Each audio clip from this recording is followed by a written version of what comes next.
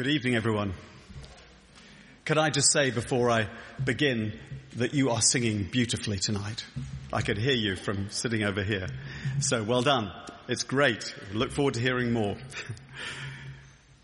So tonight we've heard the Christmas story told through the readings that we've listened to and the carols that we have sung. I don't know what Christmas means to each one of you here tonight. Perhaps it means being with family or exchanging presents or visiting others or shopping or Santa or bright lights. Or perhaps it means a manger and a baby. But what I want to ask you to consider this evening is a discovery which I made some 20 years ago, before I started going to church and long before I became a vicar. And that was that Christmas is about so much more.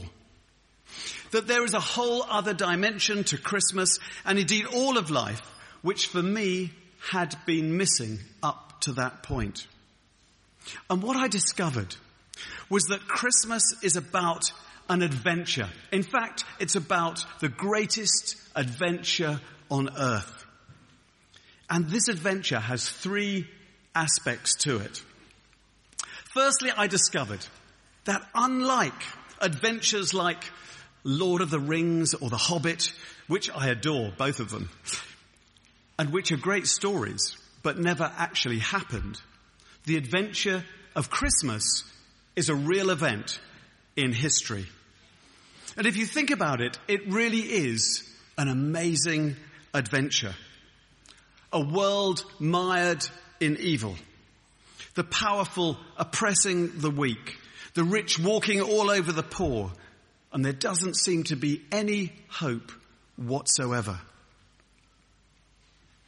God, who made the world, who loves the world, who desperately wants to put it right, takes the biggest risk of his eternal life. And he visits a young virgin in a small place called Nazareth and tells her she's going to have a baby without any sex involved, but by the power of God's Holy Spirit within her. And that she will give birth to God's Son, who will save the world from evil and death. And a few months later, heavily pregnant, she has to make a week-long journey because the government is doing another census. And she and her somewhat confused fiancé have to go to Bethlehem together to register. When they get there, there's no place in the guest room where they want to stay. And so Mary has to give birth where the animals are kept, which would have been probably smelling pretty rich. And the baby Jesus' first cot is a manger, the feeding trough for cattle and sheep. And that's just the start. Because the adventure gets even more intriguing as the baby Jesus grows up and begins to stand out in the crowd. He lived an amazing life of astonishing humility, kindness, and compassion. He loved everyone, rich and poor, male and female, locals and immigrants.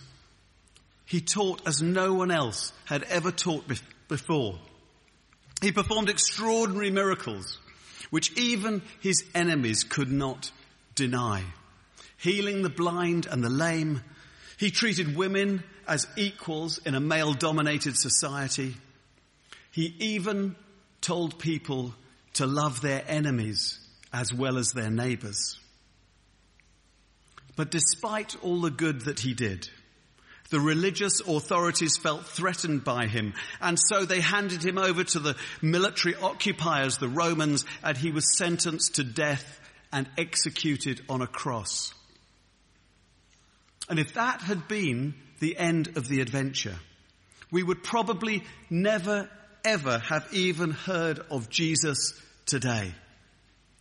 But when God raised him from the dead 3 days later and he appeared to more than 500 people over a 5-week period, those who saw him and knew him started a movement, an entirely peaceful movement, which exploded into history to cover the entire known world within a few generations.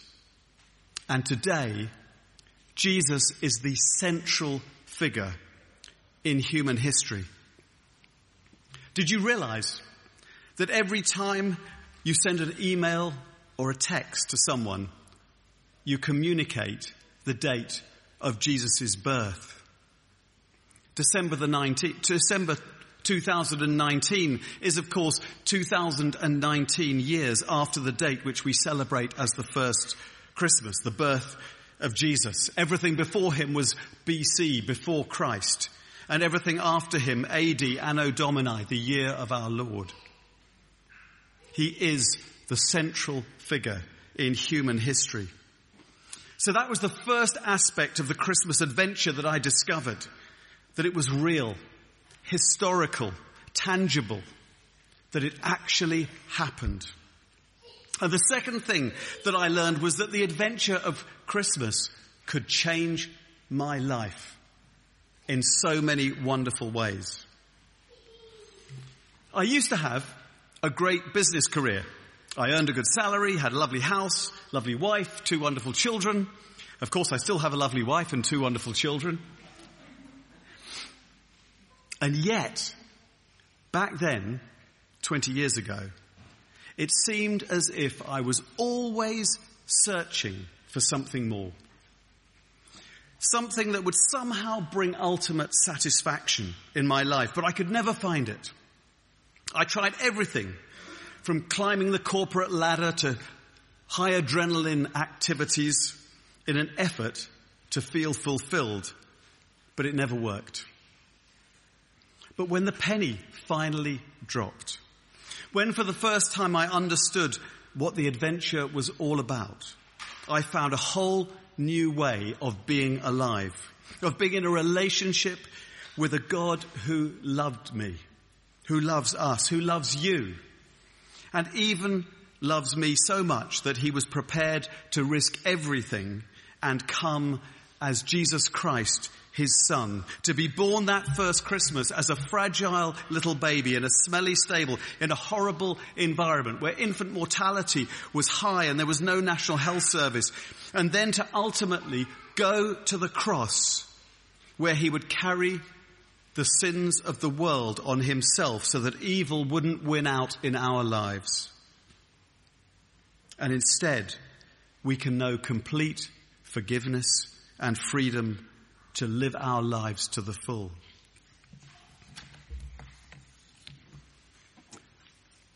And when I understood that for the first time, it was amazing. It was like I'd come home. And what's more, I found that in church, in God's family, I had a whole new family of brothers and sisters.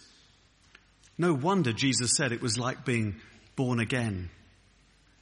And so the second thing I discovered was that the adventure of Christmas could change my life in a really good way.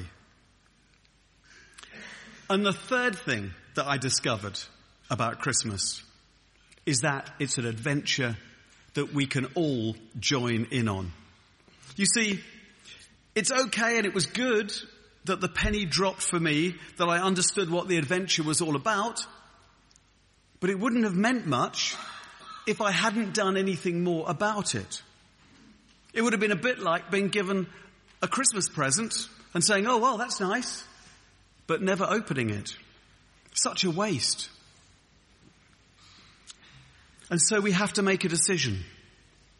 Christmas is an invitation to choose to get in on the adventure of faith, the adventure of knowing and following Jesus. Not just at Christmas, but for the rest of our lives. But it's not easy choosing Jesus, because following him is life-changing. Jesus didn't come to make life easy. He came to make lives great. He came into my life, which was materialistic, somewhat selfish, quite self-absorbed, and he challenged me to follow him. And the last 20 years have been the most exciting years of my life, by far. Not easy, but oh, so very exciting. One of the people who shares my enthusiasm is someone you may have heard of, a man who loves adventures. His name is Bear Grylls, ex-SAS TV star of Man vs. Wild, Born Survivor, Ultimate Survival, and all sorts of other things as well. And this is a very few short words from Bear Grylls about what the Christian faith means to him. I think for so many years, I always just strived to be strong in myself. And it was as if that all I needed was me and my buddies and, would be like invincible. But the truth is, none of us are. And I don't want to do this thing called life. I don't want to do it on my own. And it kind of feels like my longing for this light inside is now stronger than my fear of what others might think. And people often ask, well, doesn't that make faith like a crutch? And, well, maybe, but, what does a crutch do?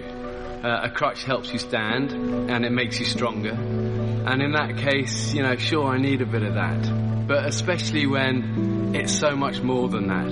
When this faith inside is also like a backbone, helping me stand tall, and helping me be strong when I'm really up against it, facing those odds, whether it's on a mountain or stuck in some jungle or just dealing with the storms, with the storms of life.